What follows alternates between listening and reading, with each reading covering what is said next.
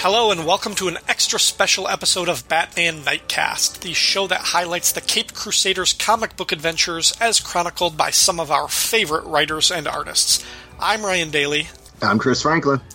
And listeners, I was not exaggerating when I called this episode extra special. You are listening to one half of a Batman podcast team-up event featuring us as well as our better halves from the Overlooked Dark Knight podcast. And they are here with us now. Please welcome Misters Michael Bailey and Andrew Leyland. What's up, guys?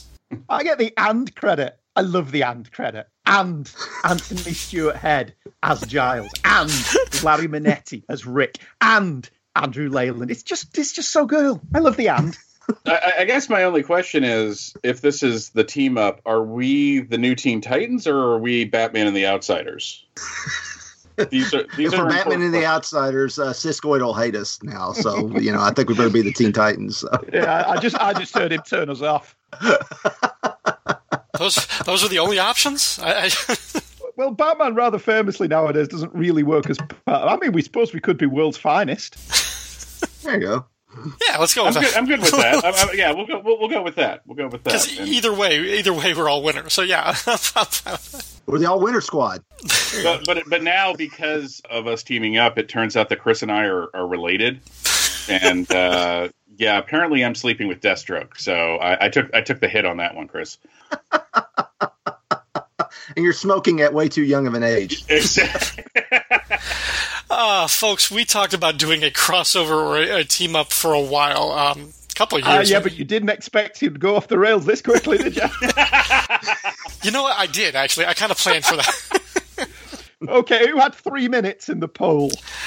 Pretty much since we launched our shows, we talked about what would happen if we crossed over. And I think that's because at least one of us on both shows was kind of like, I would rather be doing what the other guy's doing. Why don't we just swap partners? But so we're that kind of show now. Yeah. We put our keys in the bowl when we get to the show, to the recording studio, and see what goes. Well, all right, we definitely want to be the Teen Titans. I'm definitely Robin, who's Starfire.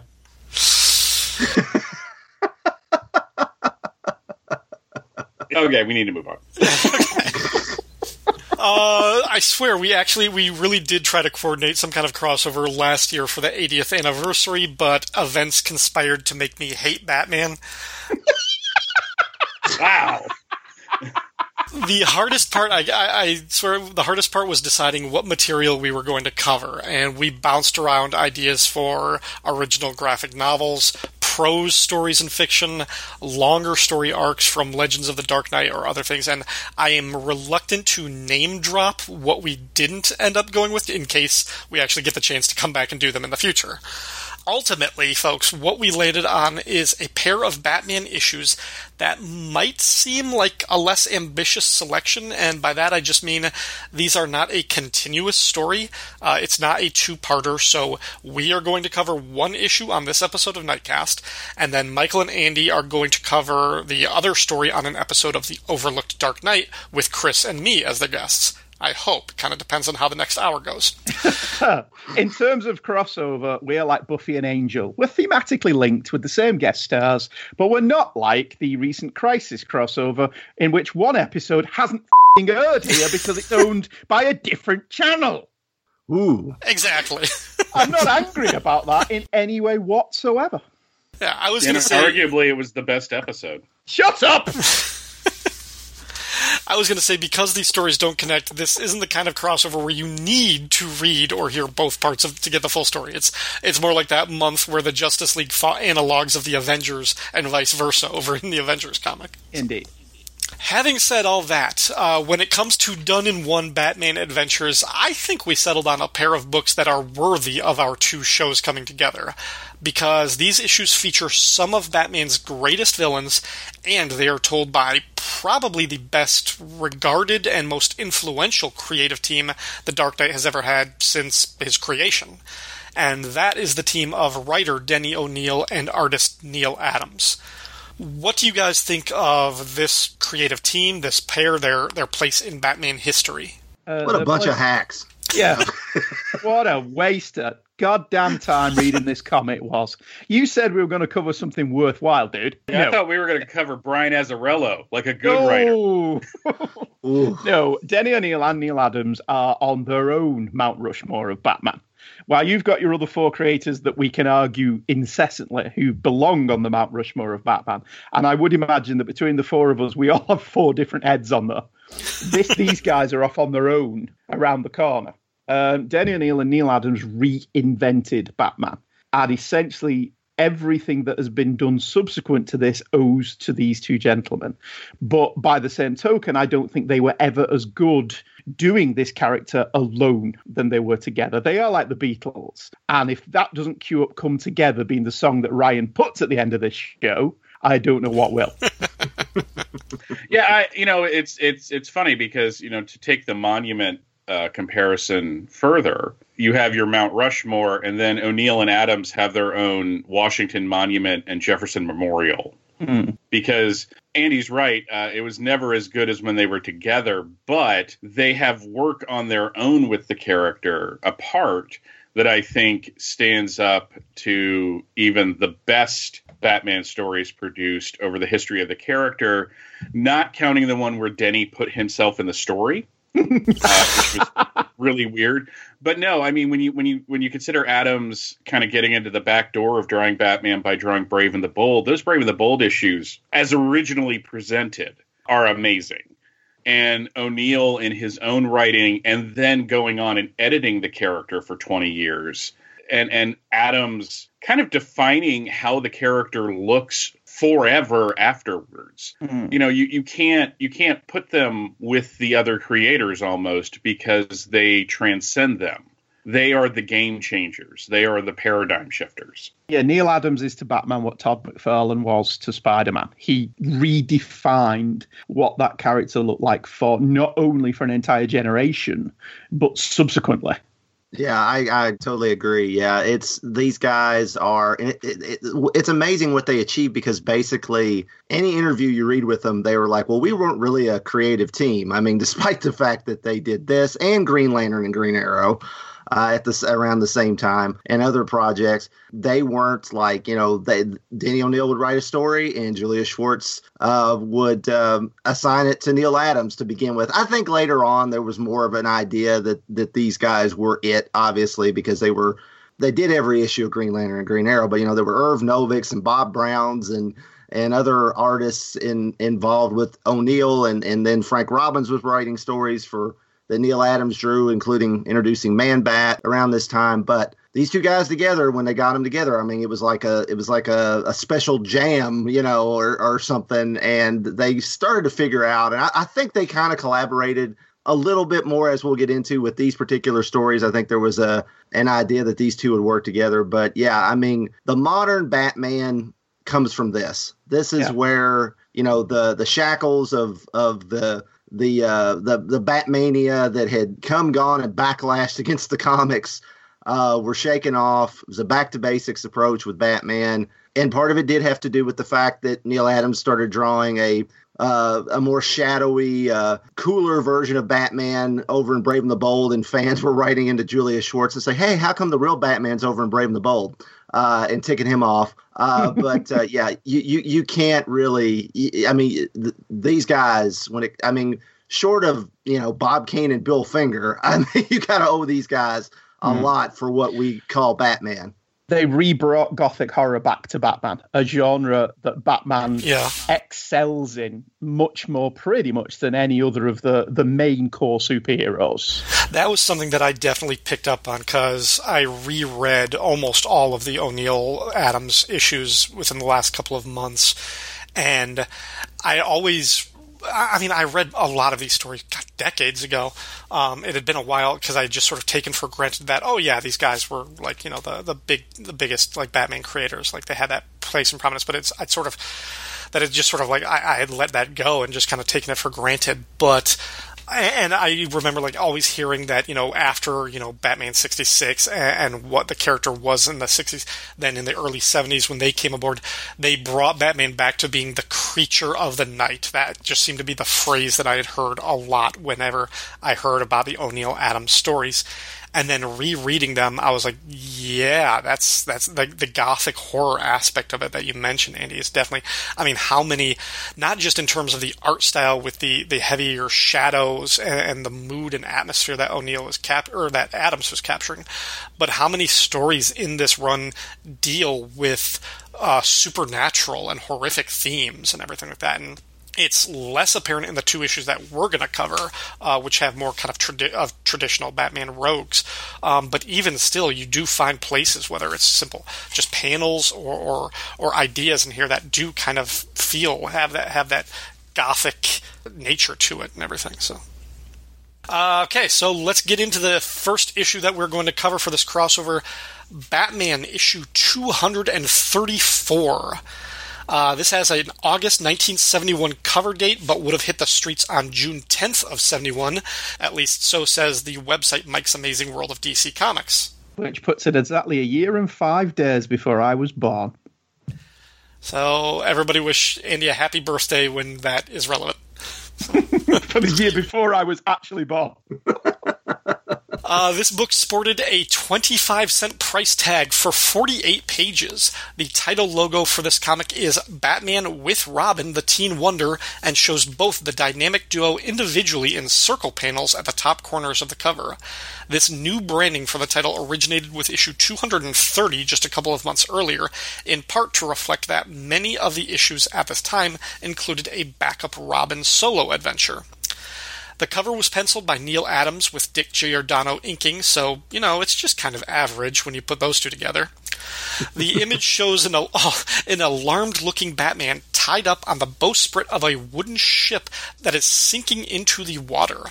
Looming huge over the ship is the floating head of Two-Face, smiling out of both sides of his mouth. A caption above the Dark Knight says, "The return of Two-Face, twice as evil, twice as dangerous." Fellas, what do you think of this cover? It's great, isn't it? I love the look on Batman's face as he's strapped to the boat, the implication being he was rendered unconscious and has only just woke up, so he didn't know the situation. It's got that wonderful 70s trope of the floating head in the background to let you know who the bad guy is. It's an undersold cover when you compare it to others of the era. Like the Secrets of the Waiting Graves was quite a gothic cover, and obviously Joker's Five-Way Revenge is another symbolic one. But it's certainly effective, and it's nice to see Two-Face back after what was a considerable amount of time, was it, since we'd last seen Two-Face? Oh, yeah. Yeah, last seen in Batman 81. Right, so that's going back some considerable time. And there is a theory amongst certain people who write about this stuff is that Two-Face was ripe for reinvention simply because he hadn't been sullied, for want of a better word, by the TV show. I don't think the TV show sullied anything. I still think that first season is one of the most faithful adaptations of era-appropriate comics ever.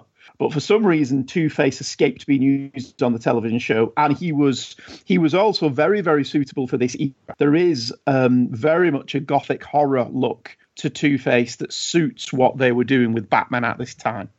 I love the logo, just because it has the Batman and Robin that look just as good on a comic book cover as they do on your wall. Mm-hmm. And I don't know why that makes me happy to think about that. That, like if kids in the 70s and 80s could have had these, because I think weren't these put on stickers at one point too, like the ancestor to the fatheads, I would say. Yes. I mean, the Batman lettering itself is kind of uninspired, but they're and the color scheme's a little weird. I never think Batman looks good in orange. But from a graphic design, not only the image itself, but like the trade dress comes together in a very handsome package. Yeah, that Robin logo was used by Mego on all their Robin packaging, and recently they used it for the 70s version of the Robin 80th anniversary special. So they dusted it off and put it on a new comic that just came out recently. So I love this cover. I think this is another case of Neil Adams pushing the boundaries of comics because, this is Two-Face's face is a surprint or a color hold.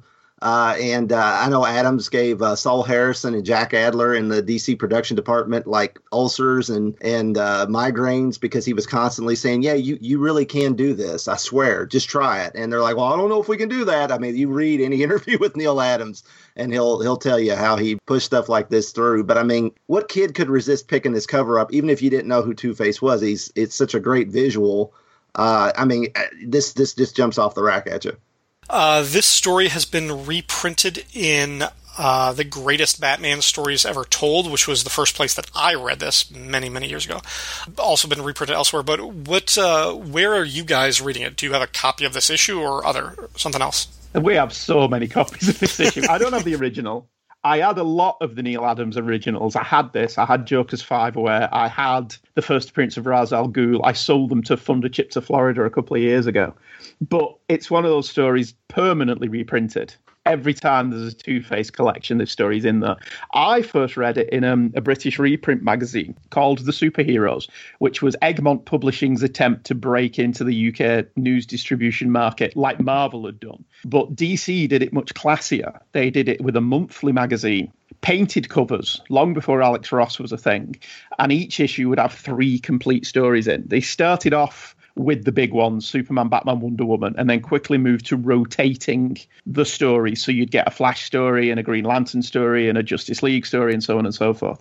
So my first reading of all of these was in black and white. I still think that the splash page of this, which we haven't covered yet, is much better in black and white than in any colour form I've ever seen it. And I think certainly the Gothic stories, the Hammer Horror-esque stories, lend themselves to monochrome better than they do to colour. Whereas I think the Two-Face story, other than the splash, that does lend itself more to colour because it's more of a big superhero story than a Gothic horror story. Yeah, like Chris, I first read this in the Greatest Batman Stories Ever Told back when I got it in, I think, 1990.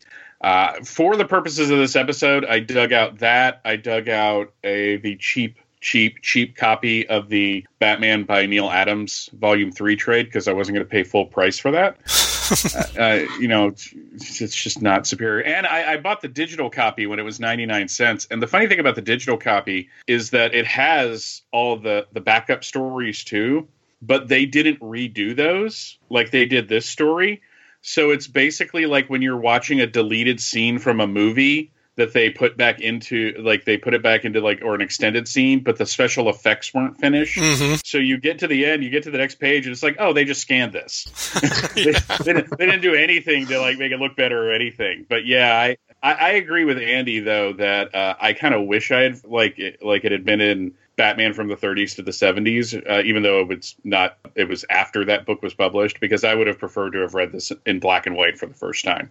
I actually did. The first time I actually came across this was black and white as well, but it was in a little paperback book that was put out by Tempo. They put out some black and white paperbacks in 1977. Yes, Michael, I was born with a comic in my hand from the womb. I'm just saying, okay? I know. I mean, I was only less than 3, and I had this book. Yeah, this was definitely my first exposure to Two-Face. And in fact, the cover reused the panel of Batman and Robin swinging into the face of the clock that Harvey's holding on to the hands on. So it was, what kid could resist that? And it was really weird because they had they had this and then the Enemy Ace story that O'Neill and Adams did. And then they had 2 Silver Age stories drawn by Sheldon Moldoff. So it was like you talk about night and day in black and white, how different that artwork was. It was wow, what the two, in a way, it was okay, this is the Batman I'm getting in the comics right now.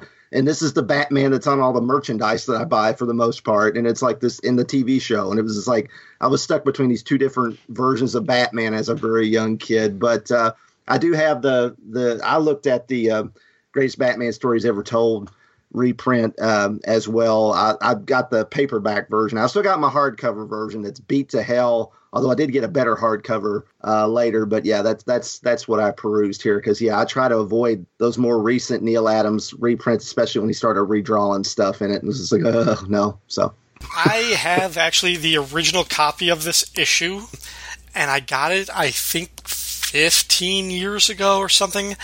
If memory serves me correctly, it was at like a consignment shop or a pawn shop or a thrift store or something, and it must have been where they just purchased some guy's like whole stack, because it was basically 3 long boxes. Just kind of sitting in a corner, and I just kind of thumbed through them. And I remember I found this one. I found Batman 250, which is the issue right before Joker's 5-Way Revenge. Fortunately, they didn't have that one. I got these 2 Batman books, and then all 4 issues of the Shadow War of Hawkman. So I picked up these 6 comics, and I swear I paid $5 for all of them. So this issue cost me less than $1. Now, if you didn't know that this was a Neil Adams, Denny O'Neil book, and I'm assuming the guy who ran the shop didn't realize that, if it wasn't that, then my copy looks like something you would only pay 50 cents for, because it's not a pristine copy.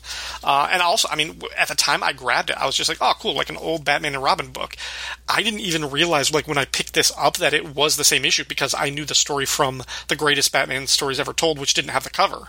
So when I was just looking at the cover of this, I was like, oh, cool, Batman Two-Face. I was like, yeah, this looks kind of old and retro. I'll pick this one up. And once I opened it up, I was like, oh, it's this story. This is a famous story. So yeah, and like many comics of the time, the cover scene doesn't actually happen in the story. So. Well, I can forgive him that in the 70s. I do wonder, just chatting about this with, but if we're talking about where I'm reading it, one, I bought them off Comixology, but I also dug out the 2 Blue Ribbon digests, because I've been reading my digests recently, because they are great. And this was reprinted in Batman's Villains Digest number 14. I dug these out. I say dug them out. I turned to the left, and there they were on my bookshelf, just to compare where Neil Adams has done some redrawing, which is what Chris was alluding to earlier. For the reprints, the hardcover reprints, he has redrawn some of these panels, and I don't understand why. Mm-hmm. So I dug out the digest just to have a look. I do wonder, in the discussion, well, I know it was Neil Adams' Batman that essentially brought me to DC Comics, but I wonder if that's because Adams and John Romita, who were drawing Spider-Man, both have a similar vibe. They both draw very realistic environs in which these larger-than-life characters exist. Yeah, I'm wondering if Adams just wanted to put Banthas in the background. I wouldn't mind so much the Banthas in the background. It's when he inserts the superfluous scene with Two-Face talking to the Joker, which essentially repeats what they talked about on page 4, and it's completely unnecessary. You know, in my head, I was thinking, it's sort of like him doing the Lucas special editions of his own work, and then you guys went there. So, yeah. All right, let's get into the story. Half an Evil is written by Denny O'Neil, penciled by Neil Adams, inked by Dick Giordano, lettered by John Costanza, and edited by Julius Schwartz. The annual Gotham City Merchants Parade moves through the streets of the business district. Thousands of people watch the floats and the massive balloons, but nobody notices a pair of men dressed like circus clowns skulking around the float for Janus hot dogs. One of the clowns points a gun at a woman dressed as a mustard jar on the float, telling her to keep smiling and not to panic the crowd, while the other clown cuts the ropes holding the Janus balloon above. Untethered to the float, the hot dog-shaped balloon with its slogan, "Doubly Delicious," floats above the parade and rises into the air until it is caught, deflated, and drawn into a helicopter hovering above the parade. That night, the familiar bat signal shines out over Gotham. In the office of the police commissioner, Jim Gordon suffers the whining and arrogance of city councilman Arthur Reeves. Reeves finds it unconscionable that Commissioner Gordon would tolerate help from a vigilante, and expresses his doubt in the Batman's abilities by suggesting he could take him one-on-one in a fight. Of course, when Batman sneaks in through the window and gives Reeves a proper scare, the city councilman bolts. Gordon starts to tell Batman about the hot dog balloon robbery when an officer interrupts them, claiming that the Natural Museum is being robbed. When Batman arrives at the museum, he watches a speeding getaway car exchange gunfire with a police cruiser in hot pursuit. It seems like such a public demonstration that the Caped Crusader wonders if it's not actually a distraction from the real crime being committed. Slipping into the dark museum, Batman catches the real robbers, the 2 circus clowns. He kicks the gun out of one clown's hand, but the other tosses a smoke grenade to cover his escape. Giving up on that clown, Batman focuses attention on capturing the other. Under threat of more physical harm, the captured clown tells Batman that his unknown boss always keeps his face hidden, and that he often flips a coin. The last thing he tells Batman is the loot his partner stole from the Natural Museum was a book, The Diaries of Captain Bai. At a hideout across town, we learn, just as Batman deduced, that the villainous mastermind is Two-Face, who plans to decipher a secret code in the Diaries of Captain Bai to find a hidden fortune. Batman sussed out Two-Face's involvement based on the clues Janus hot dogs, Doubly Delicious, and even Captain Bai. In his penthouse, Bruce Wayne recounts the tragic origin of Two-Face for his butler Alfred, how District Attorney Harvey Dent fought a war against crime in the courtroom until a gangster hurled a vial of acid in his face during a trial. That acid not only ruined half of Harvey's face, it split his mind, turning him to a life of crime. Eventually, though, Harvey's mind and face were fixed through plastic surgery until an explosion during a robbery undid all the repairs. Researching Captain Bai, Batman learns that the old captain's two-masted schooner is docked at a pier near Gotham's Twin Rivers. Racing across town in the Batmobile, Batman sees that Bai's schooner has already cast off from the pier and is drifting down the river. At the pier are a pair of Two-Face's armed thugs who open fire on the Batmobile as it drives up. The gunmen don't realize the car is operating on automatic pilot, however, until the Batman leaps out from behind cover and knocks them both out. As Batman prepares to swim out to the schooner, a sudden explosion rips through the vessel. Batman watches in astonishment as the ship sinks, wondering why Two-Face would have gone through all of that trouble just to scuttle the ship. Sometime later, a vagrant named Billy the Tramp sleeps one off on an inflatable tube floating in the river, when suddenly the mast of Bai's ship rises out of the water, catching the sleeping Billy's inner tube and hoisting it high into the air as the ship rises from the depths of the river. Batman watches from the shore, having guessed that Two-Face stole the giant hot dog balloon to store in the ship's hold and then inflate so it would rise again after drifting far enough away. Batman slips onto the ship to wait for Two-Face, but he's distracted when he sees the vagrant sleeping in the ship's rigging high above. So distracted that he doesn't hear Two-Face sneak out of the hold in a wetsuit and scuba gear. Two-Face clubs Batman and ties him to the mast. As the Dark Knight regains consciousness, Two-Face finds the hidden treasure, gold doubloons, and pops the balloon so the ship will sink again, taking Batman to the bottom of the river with it. As Two-Face boards a rowboat, Batman points out that it won't just be him that dies. Two-Face will have killed the homeless man up in the rigging, too. Two-Face pretends not to care, but as he's rowing away, a nagging feeling begins to pester him until it is overwhelming. He takes out his scarred coin and flips it for the fate of Billy the Tramp. The clean side of the coin comes up, so Two-Face turns back. He boards the ship, climbs up the mast, and carries the vagrant down with him. By the time Two-Face gets down to the deck, the Batman is waiting for him, having easily slipped the ropes. Two-Face attacks in a rage, but Batman knocks him out. As Captain Bai's schooner sinks again, Batman heads back to the shore carrying two unconscious bodies. The end. So guys, was this story worthy of inclusion in the greatest Batman stories ever told, at least circa 1989-90? Yes. Yeah. Sure. Next week on the show. No, it was, because by and large, this contains everything that has since become a massive cliche when it comes to Two-Face stories. There's all the double clues, doubloons, Spanish for double, bisect, all the other stuff with the what's his name, the two hot dogs that get stolen up. All of that has become cliche with Two-Face stories. Him not being able to do anything before he tosses his coin. The plan that has a plan within a plan, because of course it does, because it's Two-Face. But it's not to level the criticism that this is riddled with cliches at it when this was the first story to do it. It's also the first story to seriously bring back Two-Face, as we've already discussed, as a major threat to Batman. What really strikes me as important about this one, though, is how understated Batman is in this story. He's not doing anything particularly superheroic in this one. I mean, he does use the cliche of expanding your chest so that you can escape from ropes later. But other than that, pretty much everything he does in this issue is vaguely plausible. I think it's a classic just because, for all the reasons Andy mentioned, but also because you don't need any continuity for this outside of the history of Two-Face, which they do in like 5 panels, which were, for this era, was good. Because usually when they retold an origin, it was a little more extended.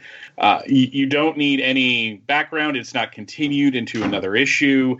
It's not part of a sweeping major crossover storyline that you need to pay $100 or more to keep up with.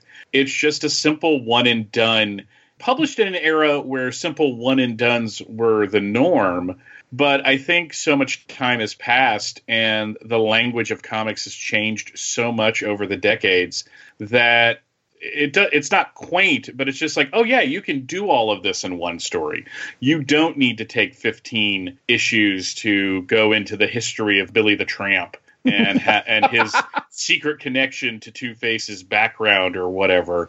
It's just, you get in, you get out, there's humor.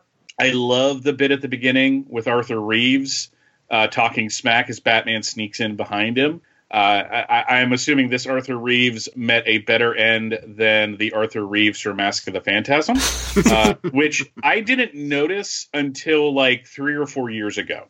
Because I read this in like 1990. I saw Mask of the Phantasm in the theaters, and I've read and watched both of those numerous times, but it was only like a couple years ago. Oh, yeah, he's the guy. Yeah, he's the guy Batman scared. That's right. That's I guess those guys read a couple Batman comics at some point. Well, Chris knows how much I love Arthur Reeves from Mask of the Phantasm just because of when he goes, oh, no! Yeah.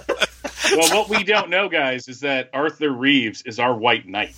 Yeah, exactly. Booby. But, Andy mentioned the expanding muscles thing. This is where I first read about that, and just because I'm just asking somebody to tie me up just so I can experiment with that might be misconstrued as a come on, which I don't want to do. But I'm like, does that really work? Because it's one of those comic book conceits from this time period, and Denny O'Neil loved to riddle his stories with them. That is just like, oh, it's just like, this is just common knowledge. And I'm just like, yeah, I wonder where that, I guess that came up in his escape artist training. Yeah, it's a Houdini thing. Houdini actually did that. Yeah.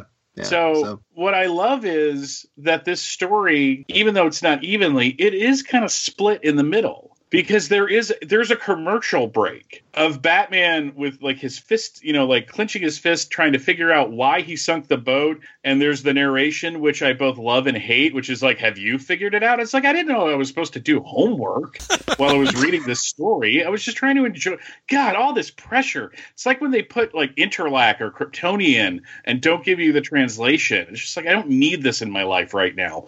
But I love that it just stops. And then there's this whole, it's the resolution, but it almost feels like the Batman TV show that we've got to the end of the first episode and now we're going into the second episode. Yeah. Denny O'Neil said that Julius Schwartz would basically tell him to put those type of things in there. You need to ask the reader if they figured it out yet, and which I don't know, I don't know if Denny O'Neil would do that on his own, but that was Julius Schwartz's modern version of the little flash hands, that are pointing to things. Did you notice this, coming out of the caption box? And by the way, if you guys want to read a really good book that's got like all the behind the scenes of this era of Batman, I can't recommend enough The Batcave Companion from Tomorrows by Michael Urey and Michael Cronenberg. That's a wonderful book. There's a lot of info on these stories in there. But this it's got a Neil Adams cover too. But it deserves inclusion because in the greatest Batman stories, because one, it's by O'Neil and Adams, and two, it is the reintroduction of Two-Face. And if this story hadn't happened, I'm not sure Two-Face would have ever taken hold like he did, because I remember as a kid when the comic books would show Two-Face standing there with Joker, Penguin, Riddler, Catwoman, I'm like, why is Two-Face so important? He wasn't on the TV show, He's not on the cartoon. I don't have any toys of him. But this story cemented Two-Face's importance because he had, like we said earlier, he had not appeared in a new story since 1954. There was a couple of World's Finest where some alien turned Batman into Two-Face or something, and that was a reference to him. But Harvey Dent had returned to being Two-Face after being cured in Batman number 81. And in fact, the panels that we see where his plastic surgery is undone in this story, it's really cool because Neil Adams just totally redrew what Dick Sprang had drawn in Batman number 81. I mean, they're exactly recreated, which is really cool because you wouldn't think Neil Adams would. He's Neil Adams. He wouldn't, do that. But he homaged Dick Sprang because Dick Sprang's Dick Sprang. It's, you can't. Two-Face obviously has, transcended comics. He's appeared in 2 major Batman films. If it wasn't for the story, I don't know if any of that would have happened. Somebody probably would have revived him, maybe even Steve Englehart, but would it have clicked like it did here? I don't know. Yeah, if without this and this brilliant reveal at the top of page 7, which is, I presume, is a turn-the-page reveal in the original issue. It is. Without this, would we have gotten his reinvention in the animated show, which is arguably, once again, one of the best interpretations of Two-Face ever. I think that cartoon show may be better than a lot of the comics. Mm-hmm. Oh, yeah. Yeah. And I heard Richard Mall's voice every time, every time Two-Face said anything. Say, don't pretend you're not awake, old fool. That type thing, Yeah. I hear that the whole time, every time I read it. Yeah, I think that's the most telling thing as well. When we're reading these, we don't hear Adam West. Well, I do if I'm reading a 50s issue. Or Christian Bale. We hear Kevin Conroy. And even the supporting cast, I hear Ephraim Zimbalist Jr. was Alfred? Yes. I hear his Alfred, not Michael Gough. Mm-hmm. So that's the influence that show has. And I like Michael said, I love that the origin is 1 page and done. Even with all the convoluted stuff about he's been fixed and gone back to being Two-Face. All that, it's 1 page and we move on. One of the things that I really love, and I had forgotten about it from the first time I read the story to when I was coming back and looking at these stories again recently, is on that reveal. And you're right, it is a turn the page when you get to page 7 with a close-up of his face. The coloring on this. There's no distinction between the clean side of his face and the scarred side. It's just like his left side is kind of misshapen and molded and everything. But it's not green skin. It's not red skin. It's the same original coloring as what you would expect flesh to be. It's a little bit darker, almost like it would be bruised on the bottom of page 8 when you see more of like the Sprangified version, or the reverse of that would be, I guess, Adam's taking the Sprang version. So later on, it's a little bit darker, but it doesn't look like it's like somebody drew a line through his face and just colored one side differently, like subsequent versions of Two-Face have done. And I kind of like that effect better in this one. Yeah, in like the digest, it is that. In the digest, it's like the old Lee Ditko panel of half Peter Parker, half Spider-Man. On the Comics Ollie version, it's been recolored, like you say. There's no clear delineation of it just being a split in half. Across his forehead, it looks like it's only affected a little bit, but the majority of it's on his cheekbones and his eye and his mouth. Yeah. So in the original version, it's not green or purple on that side? Nope. Oh. The cover, the Two-Face cover, the left side of his face looks more reddish purple. Mm-hmm. You can definitely see that. But on the inside, and I'll post a scan for this on the thing, it's pretty much the same flesh tone. It's more heavily shaded, and there are a little bit more colors. But again, it would almost be just sort of like a bruised effect, not so much like it's miscolored or something like that. It's not green or red like you would assume. Let me ask you guys, when we're talking about Two-Face, I know, nowadays, especially like after the Dark Knight interpretation in the film with Aaron Eckhart, the modern version of Two-Face where he looks like he's literally been skinned. Do you guys, I get that that's a cool visual, but at the same time, it's like, how is that more realistic than this? I know that maybe acid would disfigure you more than this, but how would you still live? How would you not die of infection from being skinned like that? You know what I'm saying? It's like one of those cases where realism, they've just went overboard with the realism of comics. And you can level that at a lot of the Nolan films if you want to get nitpicky, that they made it so realistic that it gets ridiculous because it can't be realistic. This can't happen. And I prefer Two-Face like this myself. Yeah, because we know what acid thrown in somebody's face looks like. There is a model over here who had acid thrown in her face, and she's had her face reconstructed over the years. So we know what it looks like. Was that Jerry Hall, the Joker's girlfriend in the first one? It was not Jerry Hall, no. I think it was Katie Piper, I think was her name. But, I mean, yeah, it looks cool in The Dark Knight. But here it does genuinely look like he's just been disfigured, which is better. I think it's one of those things where the tone of your Batman and the tone of the story, you kind of need to match the tone for Two-Face. I mean, I don't think the Tommy Lee Jones look for Two-Face would have worked in The Dark Knight. I think that would have just been a complete derailment of the story. I think when you have a movie like The Dark Knight, which is so grounded that I have made the case that it's not an actual superhero movie. It's a crime saga movie that just happens to feature men in costumes. I think the Aaron Eckhart version of Two-Face is more visually and thematically appropriate for that type of movie. Is that the best? I mean, I also think, I'm now at this point, and I love The Dark Knight as one of my favorite movies, but I think that is as far in that direction that I want a Batman story to go now. I'm course correcting, coming back the other way. I don't want something as silly as the Tommy Lee Jones version. I think this is more of a middle ground compromise where you can have the left side is obviously scarred, obviously disfigured, where whether which side of the face you're looking at. Almost like was the Mel Gibson movie The Man Without a Face or something like that? Yes. Yeah. Okay.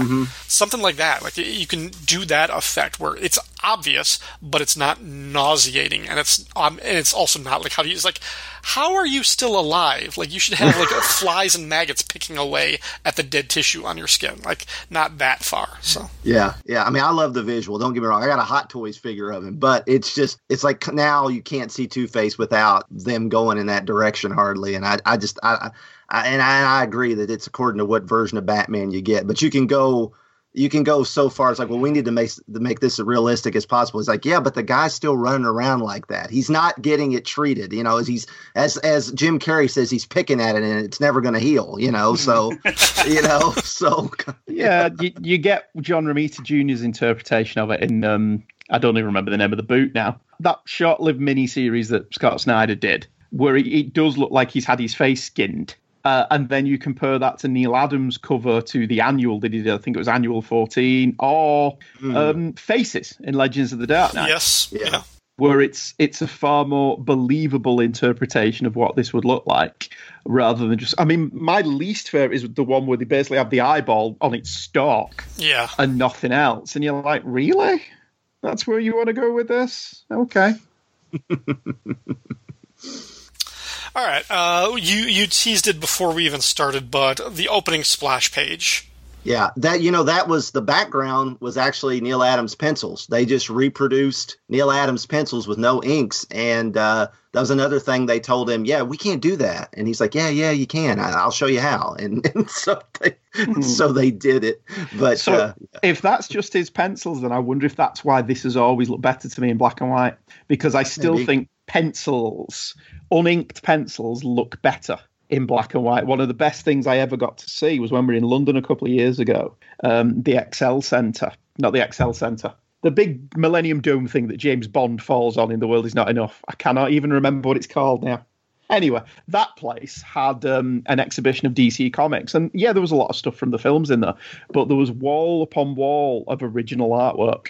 And you could actually look at it and see the pencils drawings and the Tipp-Ex marks and the notes from the editor. And actually just looking at the pencils, you realise how much of this stuff doesn't make it through to the finished printed version.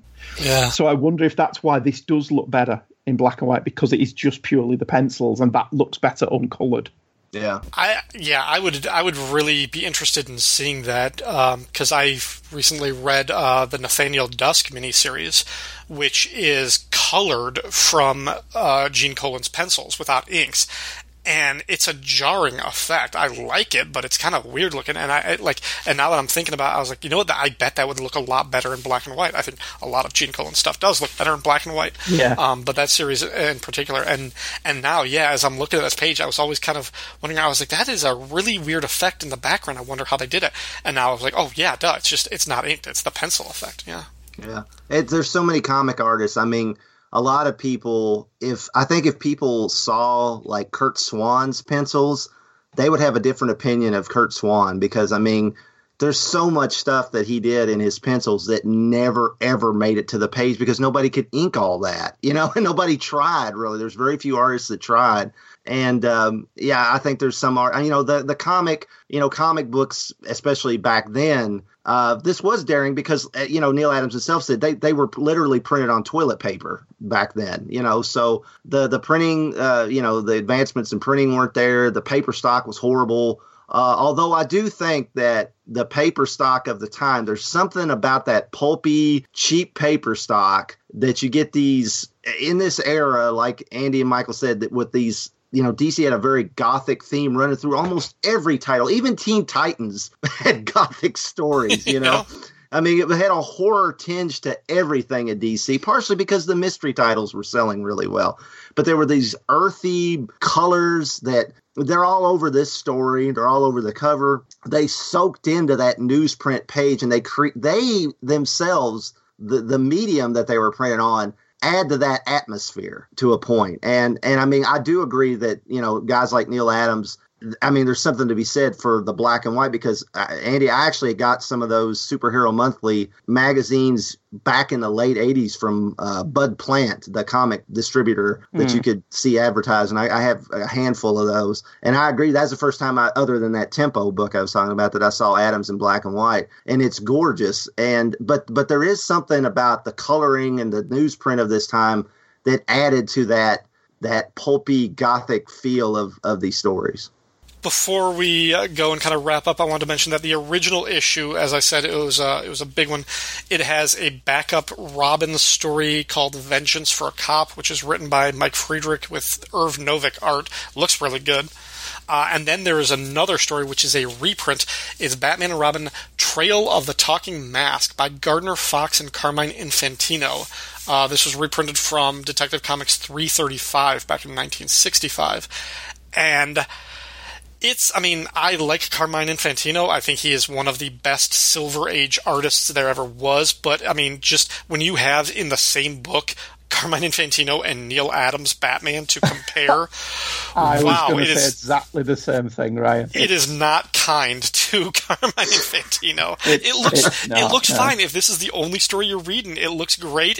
This story in particular has like the Batman 60, even though it preceded Batman 66. I mean, there's a panel on page 3 of the two of them running forward. Yes, you see them running right towards the camera on panel 3, and it looks like something out of the show. It's wonderful. But gosh, you just turn the pages and you see the Adams pages. It's like, ooh, this is kind of cruel to do this. Yeah. And again, I'm just going to say, for all those people who are negative towards the 60s TV show, come on, read this story. Yeah, Tell seriously. me this isn't Adam West and Burt Ward. Yeah. And then I just wanted to read one letter from the letters column. The first letter that is printed. Dear editor, there I was reading Takeover in Paradise in Batman 230, saying to myself, wow, I figured out this case even before Batman. Sure, I had Mouse pegged as the killer as soon as I read page 9. I eliminated Shades right from the start. The person who everyone says did it is never the killer, at least not in comics. Now watch, somebody will write a story like that and fool us all. So anyway, there I was thinking, well, Frank Robbins didn't fool me this time. I caught the clever way he revealed the culprit. And then, page 15, I was almost as surprised as the Caped Crusader himself. Mr. Robbins is to be applauded for the clever twist. Anybody who can stomp the world's greatest detective, Batman, not me, is good at the game. Signed, Bob Rozakis, Elmont, New York. Coolio. Yeah, so. He stumped the answer man. That might have been the origin of the Answer Man feature. That's right. Yeah, I love reading people who would either go on to write comics or work for the company in their in letters. I recently reread, and it's appropriate to mention this. It was the first. It was Green Lantern number 76, and Alan Brennert has a letter in that issue. Oh yeah. Which is not about that issue, obviously, but it's just like, man, he just can't get away from historic stuff in comics, can he? Yeah, that's awesome. I just want one thing about this story that I scratched my head when. So was Captain Bai's schooner a tourist attraction? Why would a schooner that belonged to a pirate, or why would it be just docked at the marina? That's the one part It's Gotham City. I mean, they have giant typewriters. A pirate schooner at the marina would be, that'd be a tourist attraction in Gotham City of this era. Okay. I think this one little line had said it was a tourist attraction, but it's just kind of like, it's just, oh yeah, that's just been tied there for 150 years. Nobody's moved it. You know, it's just like. Little known fact, there was a restaurant that got shut down by the health department, just because they scored a 0, which I don't know how you do that. So it was a big scandal there for a while. Ooh. I was going to say, I actually had to just look it up because I wanted to see when Bob Rozakis actually started working for DC, and it was like 1975, so it was just a couple of years after this. Yeah, they gave him the keys to the comic mobile. Yeah, the comic mobile. Him and Michael Ouzlin were out driving the comic mobile, like the guy that produced the Batman movies was out like delivering comics like the Good Humor Man or something. You know. So. All right, last thing, just before we go. Other than the opening splash page and other than page 7, which has the big close-up shot of Two-Face, what is your guys' favorite page from this issue? If you could have one page of original art from this comic, what page would you want? Andy? I am just scrolling through the pages. I think page 11, because I love that shot of Batman in panel 3. Mm-hmm. Yeah. I mean, you can see that, Batman's conflicted emotion. I mean, he's in his hand. You can just, he's got the little shaky lines around his face. I love Neil Adams really brought emotion to comic art in a lot of ways that it didn't exist before with his illustrative style. It was like, that's a very complex emotion to show in lines on a comic book page, and he pulled it off. Michael? Page 3. Just because I love the shot of Gordon laughing at the bottom of that page, and the kind of the smirk on Batman's face as Reeves is running out of the room. It's just and at the top the shot of Batman coming in behind him. It's just a beautifully laid out page. And just how terrified the guy is so startled his glasses fall off his face like that. Chris, did you agree with Andy with page 11? Oh no, I like page 11, but I think I would actually pick page 8 because it's got the panel that was the cover of that Tempo book where they're swinging it. It's got Robin in it too, so that way you get Batman, Robin, Two-Face, and yeah, I'd probably pick that one. I would go with page 10 because you get Batman in action, beating guys up, and the Batmobile moving. Mm-hmm. All right, well, thank you guys for joining us. Listeners, I hope you enjoyed this first part of the Overlooked Nightcast crossover. Obviously, Michael and Andy can both be found on the Overlooked Dark Knight podcast, where they cover Batman stories. But where else can you guys be found? Michael Bailey, where else can our listeners find you if they want to hear more from you in the podcastosphere? It's actually the same place you can find the Overlooked Dark Knight. It's fortressofbaileytude.com, which is home of the Fortress of Baileytude podcasting network, which is me, pretty much, and 2 other guys. It's not as exciting as your network, and it's in kind of we're in a rented trailer right now, but we're working on getting into larger digs soon. But you can listen if you like me talking about Batman. There's Bailey's Batman podcast, and there's Views from Longbox and From Crisis to Crisis. Lots of fun stuff there. I'd say you got multiple Batman podcasts and multiple Superman podcasts. How you make that work? I don't know. Andy Leyland, where can people find you? I'm on Facebook and Twitter. And the Palace of Glittering Delights is my vanity project where I talk about whatever the hell I like. That's over on twotruefreaks.com. I try and get an episode out every 2 weeks. I don't always succeed, but I try. And coming up on that one, we've got another Spider-Man one taking us up to issue 100 of The Amazing Spider-Man. So I will thank you guys. That was great. So that I will have covered every single issue of Amazing Spider-Man up to issue 100. And I also do listen to The Prophets, Deep Space Nine podcast with Paul and Bill and Dave. And that's on Two True Freaks as well. That's coming to an end. We're near the end of season 7. All right, folks, this conversation, as we have said, is going to continue on a forthcoming episode of the Overlooked Dark Knight podcast. For now, though, we are going to take a short promo break, and after that, Chris and I will be back to cover your listener feedback from the last episode. Don't go away. Did you leave the car running, Andy? I did. I'm not sure why, but I did. It's important. Like getting these comics from Ryan and Chris's Nightcast offices. Why are we getting these comics from Ryan and Chris? So, since Nightcast isn't covering what they originally set out to cover, I thought it would be fun to talk about the Jim Starlin run of Batman, so we're getting the comics from them to do that. And they know that we're doing this? What, that we're covering Batman issues 414 to 430? Yeah, totally. I checked in with them and everything. So you got permission to get these comics, which includes the storylines 10 Nights of the Beast, The Cult, and The Death in the Family.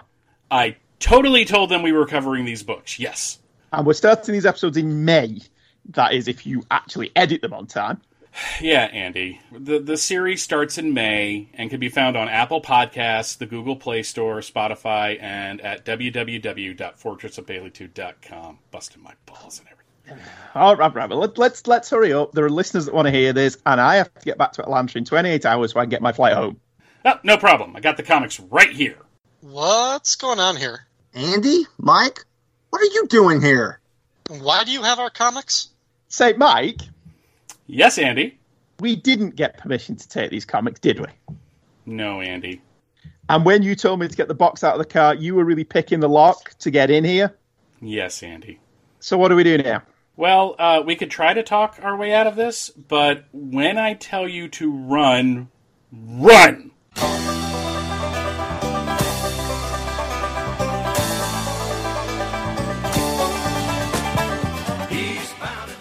The Overlooked Dark Knight covers the Jim Starlin Batman run, a multi-part series of episodes beginning in May of 2020. From the grisly dumpster killings to a death in the family and everything in between. The Overlooked Dark Knight is part of the Fortress of Baileytude podcasting network, located at www.fortressofbaileytude.com. The show is also available on Apple Podcasts, the Google Play Store, and Spotify.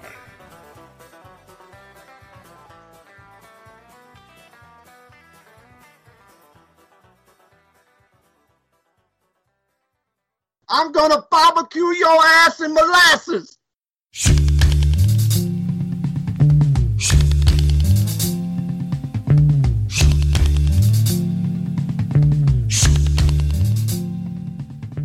Okay, we're back with listener feedback. On the last episode, we covered Detective Comics number 471 and 472, in which the Batman was captured and unmasked by Professor Hugo Strange. Our first comment was from Clinton Robinson from Coffee and Comics, who said, "You guys talking about the Hugo Strange Batman epic rivalry reminds me of the Ned Ryerson dialogue from Groundhog Day." Rodney. Ned Ryerson. Yeah. He was in that commercial this year too, the Super Bowl commercial with yeah. He was back. Ned Ryerson was back. How'd that belly button thing go? Did you take that pro, or did you go pro with it? I don't remember exactly how the line goes. But... Yeah. Rodney Trainham, and I hope I pronounced that right. I think this is a new commenter. Welcome, Rodney, if you are new. He praised the new direction of the podcast, citing our obvious affection for the stories in these last couple of episodes compared to what we had been doing for the Denny O'Neil edited run. Rodney then said, "Ryan and Chris, I do have to disagree with you on the cover to Detective 472. I thought the cover image of a supposedly dead Batman floating in front of the large tombstone, declaring he is dead and a new one has taken his place." I mean, I think he's disagreeing with me because you loved that cover, and I was a bit more kind of on it. Yeah. Rodney says, "The Batman silhouette on the tombstone hovering over the dead Batman added to that creepy feel. I remember first seeing that image as a young child on the bottom corner of the letters page in Detective 475. I was mesmerized and freaked out by that image. I had not read this Hugo Strange story and had no idea what the image signified. For years I wondered what story the image was telling me and would attempt to create stories around that image. Most of those stories were erased from memory when I picked up the Strange Apparitions trade from Books A Million." You really like the cover, and I like the image. I think it was the coloring that just kind of leaves me a little bit cold to. Yeah, it's kind of monochromatic in a lot of ways. It's not very, especially compared to the red orange of the previous cover, the background, and it's kind of funny because I had a similar thing with Batman number 300. I saw a half-page house ad for that in a very early, just like the first Justice League of America comic I got when I was, as our buddy Michael Bailey, who was on this show previously, would say, I had it in my hand when I come out of the womb. But that joke never gets old. But I saw that image. It was like Batman in a spotlight taking off his cowl, and like Robin and Alfred are standing next to him, but Robin's in the Earth 2 Robin outfit. And so I'm thinking, and even at that, in this Marv Wolfman, even at that age, I knew what Earth 2 was. So, and I got it. So I'm thinking, is this the Earth 2 Robin, or is this like, what's going on? And so for years I wondered about that. And then I found Batman 300, like, in a comic shop years later and bought it. And I have to say that the story's kind of a letdown. The Batman number 300, the cover's better than the inside, even though it's drawn by Walt Simonson. The story is David V. Reed, and it's a very strange last Batman story. That's all I'm going to say. I'm not a huge fan of that. It's been done much better since then, but yeah. So it was kind of a letdown. I thought there was a much cooler story inside. So our friend Gothos Mansion wrote in to say, even though Hugo Strange hadn't made a new appearance since the Golden Age, the Batman #1 Famous First Edition would have been published just a few years before this, so some readers may have recognized Hugo Strange from there. That's a good point. Okay, my personal experience with issue 471. Detective must not have been heavily distributed in my area because this was only the second issue I bought. I bought every comic with Batman on it, and if I found detectives, I would have bought them. I distinctly recall getting 471 at a store called the Carousel in Panama City, Florida, while I was on vacation. I got lots of comics there on the yearly family vacations. I didn't get to read the conclusion of the story until the Shadow of the Batman reprint in 1986. Unfortunately, due to the spotty distribution back then, 9 years isn't the longest I've had to wait between reading a part 1 and a part 2. Yeah, same here, buddy. It took me years to read the rest of that Justice League JSA New God storyline. Good God, I had part 1 and never got part 2 and 3 till like 20 years later. That was horrible. I don't remember what other comics I got with this one, but I remember 5 or 6 year old me being disappointed that Batman lost. Since I was introduced to Batman via the TV show, you would think I would have understood the cliffhanger concept. I just thought Batman being unmasked was the end. Even at that young age, I was amazed by the Rogers-Austin artwork. I had seen Rogers here, Adams, although unsigned, in Stacked Cards, which is the Power Records book and record set, in the Race Treasury. Novick in the Race Treasury, Aparo in Brave and the Bold, and Infantino in some Batman family reprints. Why didn't the Batman stories in Batman look as good as those? I don't know, because they had, no offense to John Calnan, but they had him drawing Batman and Marshall Rogers drawing Detective Comics. I think that's the problem. Yeah, detectives seem to have the better pedigree for a while, so I don't know.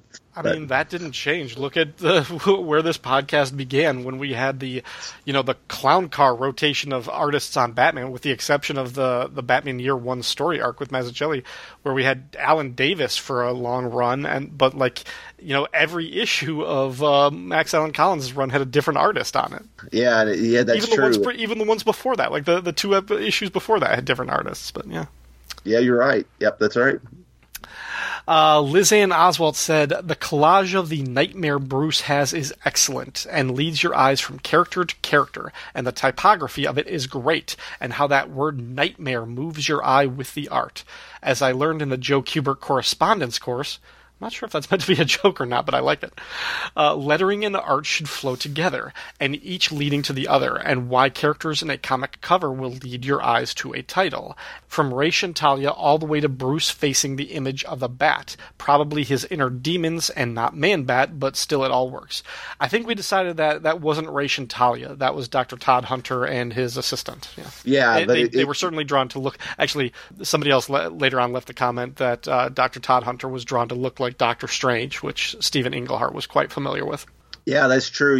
And one thing that got me, I never thought about this, but looking at that image again, when there's that one little tiny corner of the image that Liz Ann talks about, the giant bat that Batman's looking at, it reminds me of that cut scene from Batman Forever where Val Kilmer is standing in front of that big animatronic bat that Rick Baker or Stan Winston or whoever it was one of the two big guys did. I think it's Rick Baker worked on, and then they cut it out of the movie. It's like in the video you see it or something, and you can find that scene online. I remember seeing that in like either trailers or promo pieces or something, or like one of the music videos or something, and just being like fascinated. What is this scene going to be? Yeah. It's like you see the bat in the movie very briefly, but you don't see Bruce like Val Kilmer as Bruce Wayne standing in front of it. So it made me think of that. And Liz Ann, if you really did take a Joe Kubert correspondence course, man, you have the patience of Joe, because you've never brought this up amongst all these Rob Kelly centric podcasts. So if you're another person who had anything to do with the Joe Kubert school, good on you, but let us know, because, that's, we always picking on Rob about, it's like Rob hasn't name dropped lately that he went to the Joe Kubert school. So. Oh boy. We got a comment from Dr. Ange from the Supergirl blog, who said, I can remember getting the second part of the Jokerfish story at a yard sale as a kid. I found the first issue you covered this episode in a bargain box, albeit relatively scragged, and I have tried to find other issues since then when affordable, but I was lucky enough to get the trade, so I was able to read all this story finally. Yes, Rogers is incredible. His Silver is gorgeous. His Batman is athletic and strong, and here Strange is, well, strange. Just perfect art to fit the story's tone. Our good buddy Michael Bailey, who you previously heard earlier in this episode from the Fortress of Baileytude, said, after listening to your discussion on how Silver St. Cloud was drawn in these issues and how Englehart worked some subtle comments on how she and Bruce formed the Beast with two backs, have caused me to somewhat reevaluate the issues I have with contemporary writers and their need to show Batman having sex on rooftops, or docks, or wherever the likes of Azzarello and Miller set these scenes. It's not that I think they are suddenly a good move on the part of the creators. Far from it. I'm not a prude, and I'm not one of these people who is fine with wholesale violence, but clutch my pearls as I fall on the fainting couch with a mere mention of two consenting adults engaging in whatever activities they want to engage in. However, I think context is key. To be fair, Englehart was working during a much more restrictive time in mainstream comic books. The publishers and the code had started to relax a bit during the 70s, but you would never have seen Catwoman and Batman getting it on in full view of the reader back then. So, this is not an apples-to-apples situation. Personally, I don't read a Batman story for the love interests. Sometimes that works out very well, sometimes it doesn't, but it's not why I'm coming to the party. But if you are going to explore that side of him, for my money, Englehart's side is preferable. It's not that I am adverse to Batman having relations, but I don't need to see them in all of their four-color glory. There is a maturity to Silver and Bruce's relationship, which is where the context thing comes in. There was probably a bit of say no more, wink wink, nudge nudge going on with Silver making a sly joke about their nocturnal activities, but it comes off as being cheeky and fun rather than look at what Batman and Black Canary are doing. They're having sex in public because comics are for adults and adults have sex, which is how a lot of modern romantic Bat encounters feel.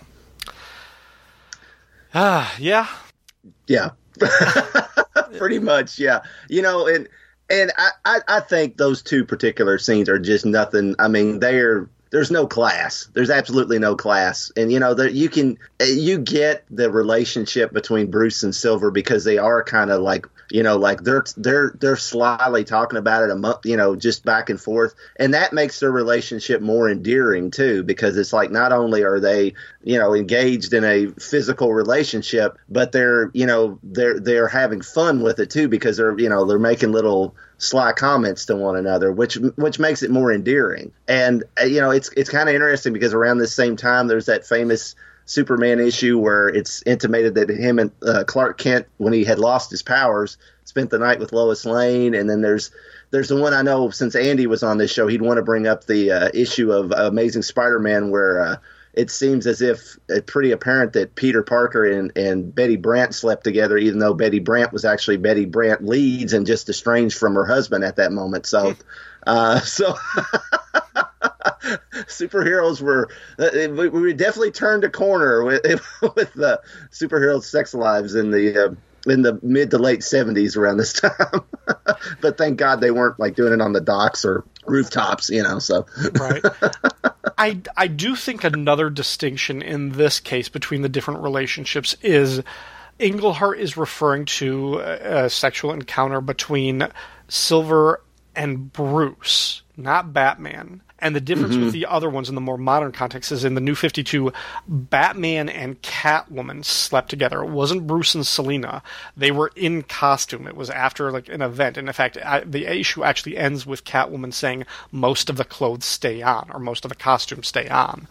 And then like in the All-Star Batman one, it's like Batman and Black Canary in costume. They're like stripping down and get it. And I think making them in costume as part of their superhero identity adds a kink factor to it, which I am not against. If that's your thing, fine. That's I'm not ascribing a judgment to that, but I think I think part of that was the writers attempting to be a bit more shocking about it than that. By putting them in their costumes, it was an attempt to be provocative for the sake of being provocative and shocking and like slapping the reader along the face. It wasn't mature and sophisticated. I mean, it was the way a 13-year-old thinks maturity is like the same as nudity and harsh language. They think that's what mature is, but that's not. So it's just, it's like, again, not being a judgment on them having sex in costume. There's anything wrong with that, except that for me, it feels like the presentation is just meant to be a little bit more sophomoric and childish. Right. Exactly, I agree. Yeah, it's like the same thing in New 52 when they made Starfire a total. She didn't even remember who the hell. She couldn't even tell the difference between who the hell she slept with and things like that. All humans look alike to me. Did I sleep with you? I'm not sure. That type thing. It just that was nothing but just to be provocative, just to be shocking.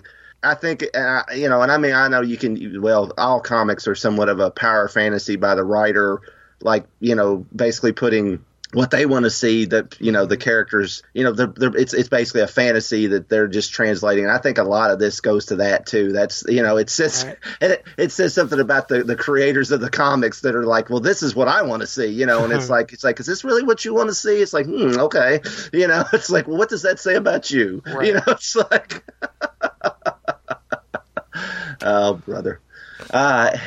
Ado Bosnar said, I would say that one thing I like about this Hugo Strange story in particular is that it portrays Batman as fallible and also gives Robin a chance to shine. And naturally, there's more character building for Silver St. Cloud. It's just great stuff all around.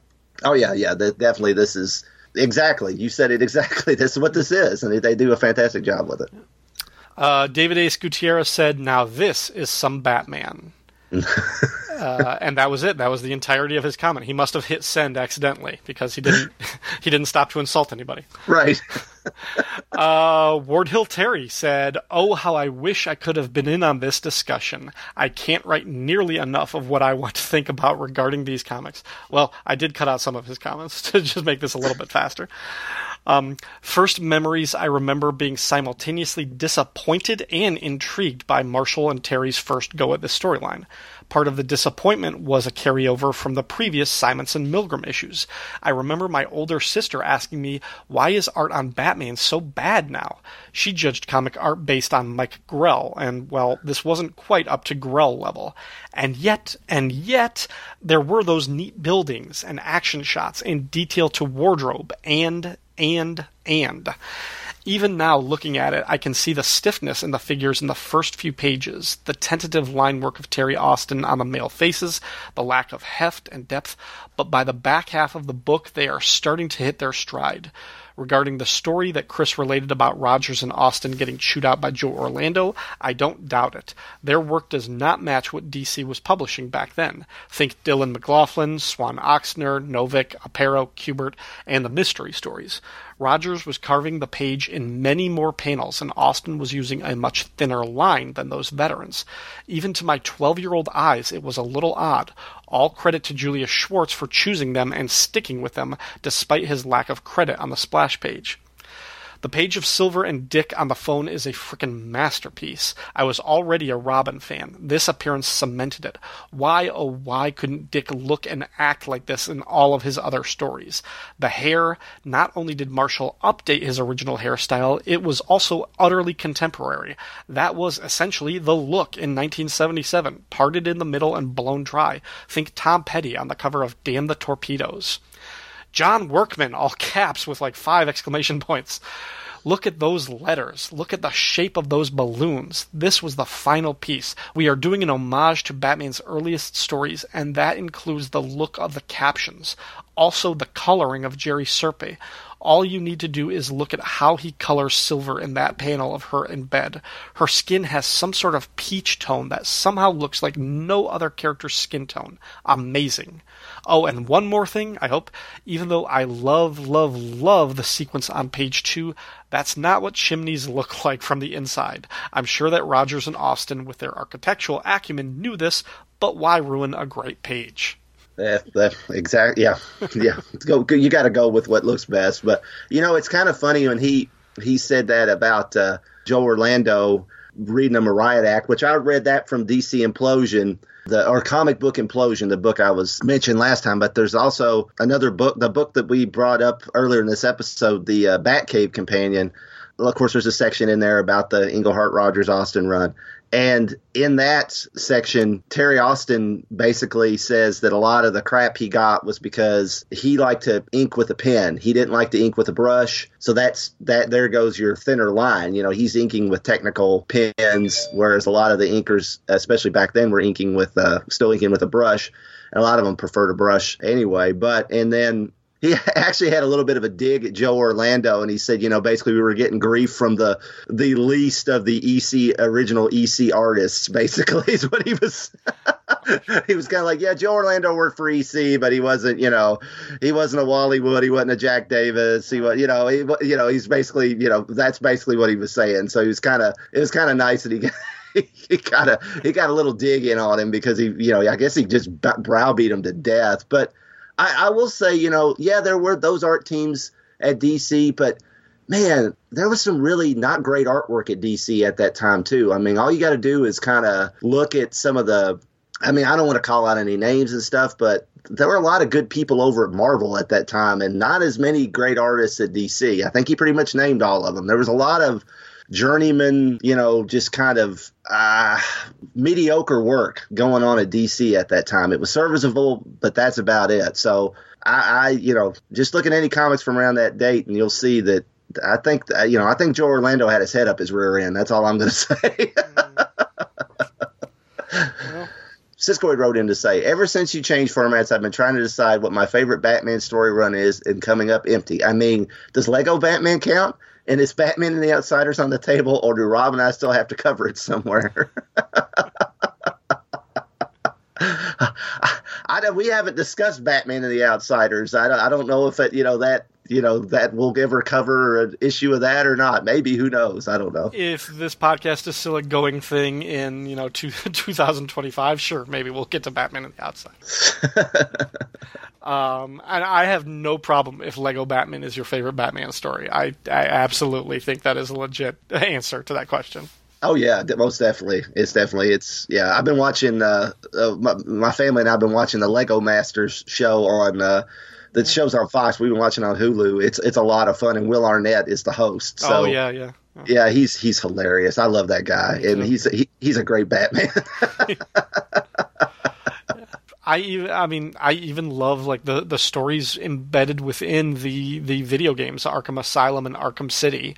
I know those games have kind of gotten a bad reputation for possibly contributing to the persona of the Batman bro who thinks Batman is just somebody who punches and kicks ass and beats up people until that's the end of the story. But I think that is kind of shortchanging like the story. I mean, there is some interesting story and detective work embedded within those stories, and it's some good characterization. You see all of his villains, very cool interpretations of them. So I mean, I love playing those games, and not just for the action of beating the crap out of the Penguin or something like that. It's Good stuff. Yeah, I mean, I definitely, I didn't play them as much as watch my son play them, but I know because he would call me and, hey, Dad, look at this, or I'd sit there and watch him, and I know there was definitely much more of a detective component to those than almost any Batman movie they've ever made. So, so you can't really, it's a video game, so there's going to be a lot of fighting in it. I mean, that's but yeah, I think they actually,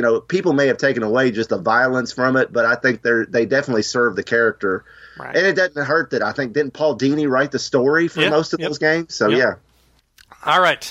Terrence Stewart said, longtime listener to FW Podcast Network, first time posting because I couldn't pass up the chance to comment on what is probably my all-time favorite Batman run. Well, thank you and welcome, Terrence. Welcome. Hope you like the show. Yes. I read all of these issues as they were being released, and my first issue of Detective Comics with the iconic creative team of Steve Englehart, Marshall Rogers, and Terry Austin was like snorting a line of pure coke. Not that I would know what snorting a line of pure coke was like in London 77. I was only 12, but it seems apropos of the time period. This whole run exuded sophistication, from Englehart's portrayal of the suave playboy millionaire Bruce Wayne, in contrast to a grim, forceful, but not infallible Batman, to Silver St. Cloud, the best damn girlfriend Bruce ever had, to Rogers and Austin's amazing Gotham cityscapes, to a very sexy Dick Grayson. I just wish they'd been able to include Catwoman at some point. Yeah, if they could have had their version of Catwoman in the storyline. Yeah. The run worked so well because it was finite. Englehart only signed a contract to write a year's worth of Batman and Justice League of America after leaving Marvel, planning to move to Europe to write novels. He wrote what he planned to be his Batman story in one go without even knowing who would be drawing it or where it would appear. Rogers and Austin being assigned the comic after the first two issues created the magic. Those first two issues with Walt Simonson and Al Milgrom are fun, but the creative team doesn't quite gel, and Rogers' first two issues with Len Wein, immediately following Englehart, suffer from Wein's weak scripting.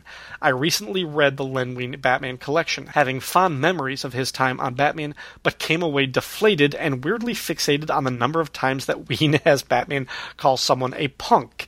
Seriously, Wein's Batman is ripe for a drinking game. Down a shot every time Batman uses the pejorative punk, and you'll come away absolutely legless. Thank you, Ryan and Chris, for a great podcast. Maybe you could tackle the later 2000s mini by the all-time best Batman creative team at some point down the line. Maybe we'll do Dark Detective at some point. I liked it, but and it was great, and I'm glad that they did it. It was great, and I would have supported Dark Detective 2 for sure, but I will say that it didn't quite recapture the magic, but I felt like it was one of those cases where it was good. I enjoyed it. The art was great. I wasn't as crazy about the story, but I will support DC giving those guys who, they built their reputation on work any day of the week, So if there's like one issue that Rogers of the sequel to the sequel, Dark Detective 2, that Rogers actually drew. And I know that Englehart and Austin were pushing to have it released in some fashion and maybe have, some other artists finish the series up, but DC said no. But I think at that point, DC had moved beyond giving two craps about their history. So, I'd love to see it done, but yeah, maybe somewhere down the line we can do Dark Detective. Englehart and Rogers are known for this great run, but they kind of don't overlap seamlessly because you had Englehart does these two issues without Rogers in the beginning, and Rogers does two issues without Englehart at the end. And what if you had been able to slide those together? And I'm just wondering if Rogers had come along from the first two issues that we covered with that Dr. Phosphorus story, and how much better and more cohesive the whole thing would have felt. But also then, taking that to the next thing, what if then you had Walt Simonson on the Len Wein story with Clayface 3? Just assuming that it was using the same character design would have been one thing. To still see Walt Simonson do a character like that, I think would have been very, very cool and interesting. Because I think if you look at his stuff on Thor and X Factor, a character like Clayface 3 would have been up his alley and would have been really kind of interesting. But also, even if he had designed the character himself, how much different would it have been? So. Yeah, I personally like Len Wein's Batman run. Me too. Yeah. I mean, I maybe it is a step step down in some ways from the Englehart written issues, but I don't think it's as daring. I don't think it's as I don't think it has a mission statement like Englehart's like mission statement of going back to the golden age and kind of, and I mean, you know, because, and it partially because Englehart was gonna, you know, he was walking out the door, so he's like, this is it, this is my one chance at Batman. You know, Len Wein was probably like, yeah, I'll probably stay writing Batman for the next couple years, so, you know, I can, you know, he didn't have like this burning desire to write. And his mind was the definitive Batman, probably. Right. You know, he was just out to write good Batman stories. And although he did end up writing the Untold Legend of the Batman, which, you know, in some ways is the definitive history of the Earth One Batman. So, yeah, I wouldn't mind. I know Andy and Michael covered some Len Wein stuff, but I actually wouldn't mind us covering some Len Wein Batman written stories down the line as well. Yeah, absolutely. Yeah. Okay, Mick wrote in to say, I believe I first came to be aware of these stories when I purchased the greatest Batman stories ever told in the magical summer of 1989.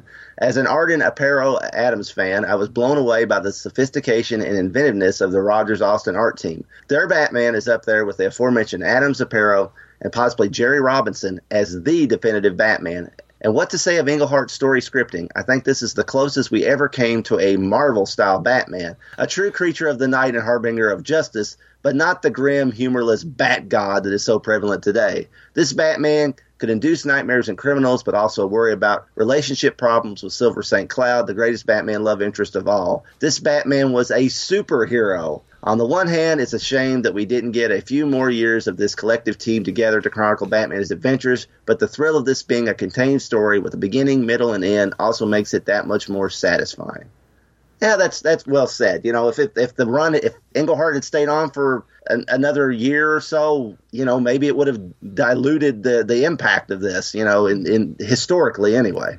I like what he was saying about this being the closest to a Marvel type of Batman story and kind of bringing some of that energy, maybe a little bit more realism and making Gotham more lived in with the corrupt city council and with the buildings and everything, kind of giving it that feel that this is part of our world and our universe and not a world with a Metropolis and a Superman, something like that. I think that's an interesting take.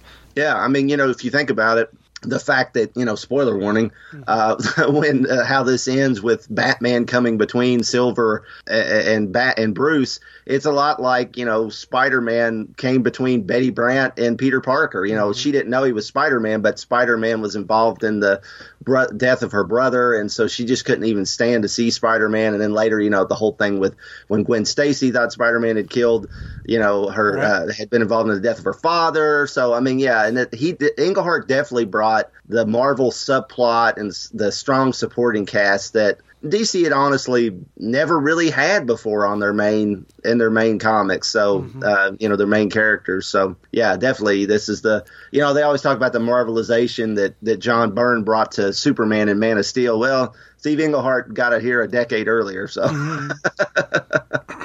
Tim Price said, these are first reads for me as my comic collecting hadn't kicked into gear yet. I've heard about it before, of course, and now reading on the DCU app, wow, I can see why this run is so beloved. It's great to follow along with you guys, and I'm glad you started the all-new Nightcast with it. Thank you. Side note, I heard Hugo Strange first appeared in 1940, and my nerd brain thinks, wait, wouldn't that be an Earth 2 Batman adventure? So isn't this the first appearance of Earth 1 Hugo Strange? But then I thought about Robin's awesome fight scene, so I'm good now. Does anyone else see similarities between the artwork in these issues and Bill Willingham's style?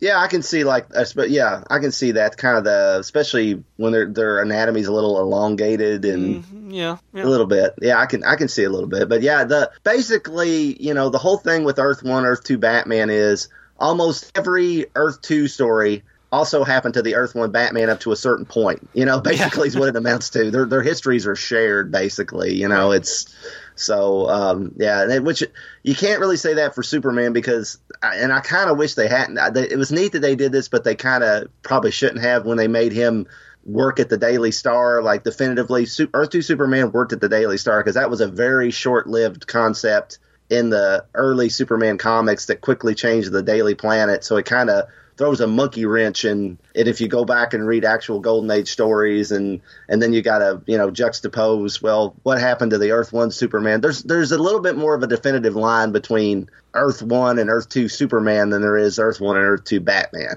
So, well, the same could be said for like post-crisis Superman and Batman too. Yeah. Exactly. Yeah. So we're basically, exactly. The more things change, the more they stay the same. It's basically what we came into when we started this podcast. Martin Gray from the blog Too Dangerous for a Girl said, Dick really is great as Robin, but gee whiz, he's needlessly cruel to Silver. Why the heck couldn't he have said he'd check up on Bruce? He could have come up with a reason later as to why Robin subsequently showed up. Of course, it wouldn't have fooled her. The first time she saw Dick in swimming trunks, it'd be over. I'm talking about his legs. Get your minds out of the gutter. Oh, okay, sorry, Martin. Well, Dick Grayson's got the famous the best ass in comics. Apparently, he's comic books ass, and like he's America's ass. He's comic books ass. So I was just But anyway, I wonder if Dick's tunic getting ripped was in the script. I suspect it was Roger's idea, a way to make the now adult Robin look a little sexy. I love that look. Isn't John Workman a gem? Those Golden Age drop caps are terrific at helping set the mood. I just did a retro review at Too Dangerous for a Girl of Wonder Woman number 230, the one with the fantastic Jose Luis Garcia Lopez, praise be his name, Cheetah War Bonds cover. And there, the villain's word balloons have little spikes dripping off them to match this issue's claws of the cheetah gimmick. As art director for Heavy Metal at this point, I don't doubt that Workman came up with this sort of thing himself. He'd be a brilliant interviewee for some podcast or other. Oh, wow, I didn't even know John Workman was the art director for Heavy Metal, so that's really cool. Yeah, that's a guy that I would like to learn more about because he's a hell of a letterer. Now we know this about him. And I know he drew the Justice League profile in the Silver Age event, Secret Files. Mm-hmm. And he could freaking mock Mike Sekowsky's Silver Age style like nobody. I mean, I thought it was a piece of Sekowsky art that they had found and somehow subbed Black Canary in for Wonder Woman. But no, it was all John Workman just aping his style. So. And getting back to the comment, Martin's first comment with, why couldn't Dick have just said something else, like, something more reassuring, like, I'll check up on him. The no prize I might ascribe to that is Dick doesn't know Silver. He doesn't know that she's getting close to Bruce or how serious their relationship might be. He thinks this is just another woman that Bruce has been sleeping with, and it's probably going to be easier for everything if he helps facilitate their breakup, because that'll help Bruce maintain his secret identity. So he might not think Silver deserves to be reassured like that. It might be easier if they break, and that's not to be cruel. That's just kind of like the lifestyle that they've been leading. That might just be like the lie he's always been trained to tell. So, I don't know. Right? Maybe something along those lines. Because I know there's a scene in an upcoming issue where Bruce and Dick go visit her at the hospital, and Dick does kind of apologize to her, and I think, and then Dick leaves the room when they're getting hot and heavy in the in the hospital room, and I think then Dick realizes, okay, maybe there's more to this Silver St. Cloud. So yeah, I think you're right. I think she was just the accessory that had been on Bruce's arm the evening before, and she somehow knew something had happened to him. Basically. Right. Dick was playing the part of Pepper Potts from the first Iron Man movie. Sometimes he has to take out the trash. Right, exactly. And our final comment on the website came from Jimmy McGlinchey, who said, Hugo Strange is very much up there in the pantheon of Bat villains, but is a character that does not make a lot of appearances. Looking at his Wikipedia entry, apart from the story you have just covered, the main Strange story I remember is Prey from the Legends of the Dark Knight series by Munch and Gulacy. Fun fact, we actually talked about covering that story with Andy and Michael for this crossover event. Yeah, we did. Jimmy says, I wonder why Strange is a character that writers do not wish to cover. Is it just the fact that having someone know that Batman is Bruce Wayne limits the type of stories that one can tell? In any case, Englehart and Rogers drew an excellent tale out of Strange and sowed the seeds for future stories with Thorn, Penguin, Joker, and Silver in these 2 issues. Hopefully it won't be too long before we catch up to those tales with you. Well, I don't think it'll be too long. In fact, I'm hoping that we'll be back to those by the summer. As this podcast is back on a somewhat monthly schedule, and we're going to try and get these out at the beginning of each month, either on like a Friday or a Monday. Based on the Patreon poll that we had after last episode, which I got to tell you, for like the longest time was very, very close. Like we put up the three options. It was continue the next two issues of Steve Englehart and Marshall Rogers, do Denny O'Neil and Neil Adams issues, or Alan Grant and Norm Breyfogle issues. And for a long time, like up until like 2 days before that poll ended, it was like there were 2 points separating the first and third. It was like there was a 1 point difference between each of the three choices. And finally, O'Neil and Adams got a couple of more votes in like the last day of the poll. So yeah, so we just did this Denny O'Neil and Neil Adams story with Michael, and we're going to do another one on an episode of The Overlooked Dark Knight, which you can find very quickly. And then next month, so for June, we're going to do 2 more issues of the O'Neil and Adams run, and that'll probably be their first 2 stories from Detective Comics 395 and 397. Then after that, I do want to come back to the Englehart and Rogers run. And because there are only 4 more issues that Englehart did, I think we'll wrap those up in 2 episodes. So that'll be the July and August episodes.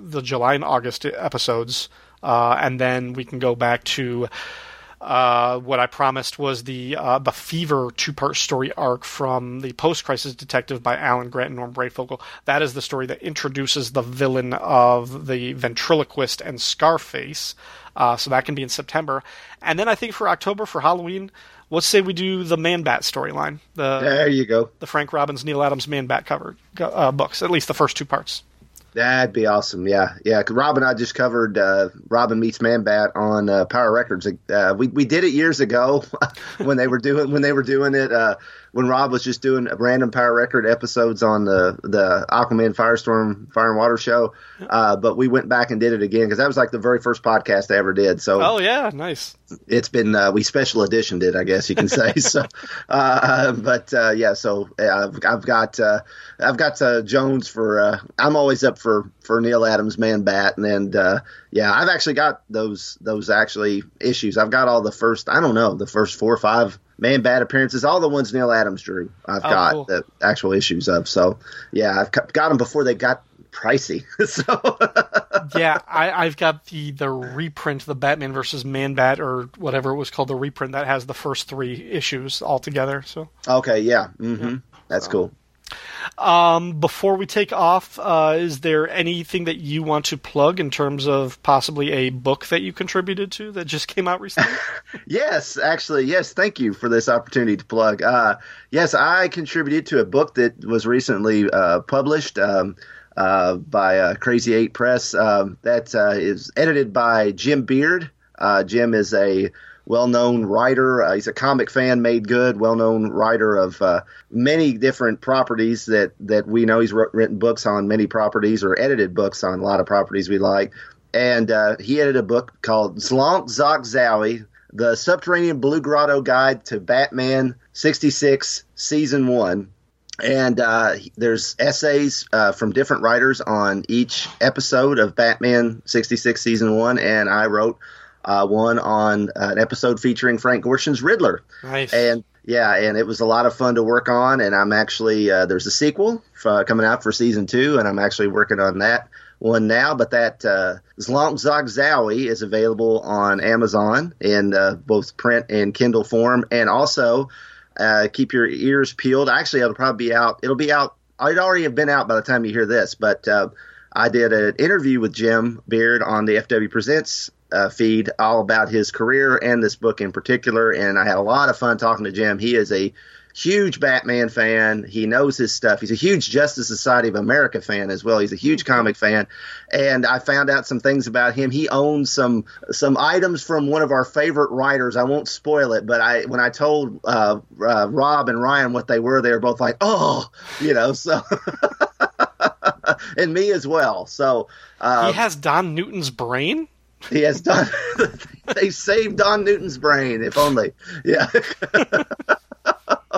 Now I feel kind of bad that we said that. Oh God! But no. Don Newton's brain. That's like, oh, geez. I don't even know where to go after that. But no, definitely check. I don't need. I will. As soon as you announced that, I got the Amazon Kindle version of the book because I wasn't sure how reliable shipping the print copy would be. Although it seems like that hasn't been a problem because we know other people like Rob who have gotten the book. But right. Yeah, I got the Kindle version. I haven't read it yet. I probably won't. I don't really like reading very much. But I'm looking forward to it. I actually what I need to do is though I need to watch that episode before I read your essay because I'm definitely intrigued in that and I want to see that. So have the proper context because I haven't watched. I honestly haven't watched that show, any episodes of it, in years. I bought the movie when Adam West died a couple of years ago. I bought that movie and watched that actually when we were going to Heroes Con. But yeah, it's been a long time since I've actually watched episodes of the show. So I need to get back to that. Yeah, and I encourage anybody to go back if you haven't watched the series in a long time. The cleaned up Blu-ray and the Blu-ray presentation, or if you're watching it streaming, I mean the episodes look fantastic, and the hook of my article is noticing things that you never noticed before in episodes. So each essay in the book's got an angle. Jim pushed for come up with an angle. We don't want this to just be it's just a synopsis of the episode. No, you got to come at it from like a certain direction, and every author had to come up with a hook, and Jim had to okay the hook. So Jim was very involved in how this book read because he didn't want it to just be a Wikipedia entry for each in print. So but yeah, the hook is definitely pay attention to what you couldn't see before over crappy UHF transmission or bad TV, just a tube TV set, what you see nowadays. So yeah, definitely check that out. I think it's, the people that are involved in that book, but I don't know how the hell I got in the book. Chuck Dixon wrote an essay. Paul Kupperberg wrote an essay. Robert Greenberger wrote an essay. Dan Greenfield, that's mine and Rob's boss on 13th Dimension. He wrote an essay. John S. Drew from the Batcave podcast. So there's a ton of, and I'm left out a bunch of people. That's just off the top of my head. Lots of great people in that book that I somehow made it into. So definitely check it out. All right, folks. That's going to bring this episode of, I guess we have to call this the Overlooked Dark Knight Cast special crossover event to a close. Look for our team up with Michael Bailey and Andrew Leyland on a forthcoming episode of the Overlooked Dark Knight. We had a ton of fun on the next part of the show. I hope you can tell that. Until then, we will be back in about a month to cover... what are the episodes called? Or what are the stories? Secret of the Waiting Graves, and what's the other one? Paint a Picture of Peril. There you go. That's it. Yep. Those are the two issues. So, look for those, and we will be back soon. Come together right now. Batman Nightcast is a proud member of the Fire and Water Podcast Network. Feedback for the show can be left at fireandwaterpodcast.com or the Facebook page for Batman Nightcast. You can find me on Twitter at RyanDaily01 or email me at rdailypodcast@gmail.com. You can find me on Twitter at SupermatesPod or email me at supermatespodcast@gmail.com. Special thanks to our Patreon supporters. For more information on how you can support the Fire and Water Podcast Network, visit patreon.com/FWPodcasts. You can also support us by leaving a 5-star review on Apple Podcasts. Every review helps iTunes push this podcast to a wider audience. Batman Nightcast is also available on Spotify. This podcast is not affiliated with DC Comics, and the views expressed here belong solely to us. All music, audio clips, or quoted text is used for entertainment purposes, and no copyright infringement is intended. Thank you for listening.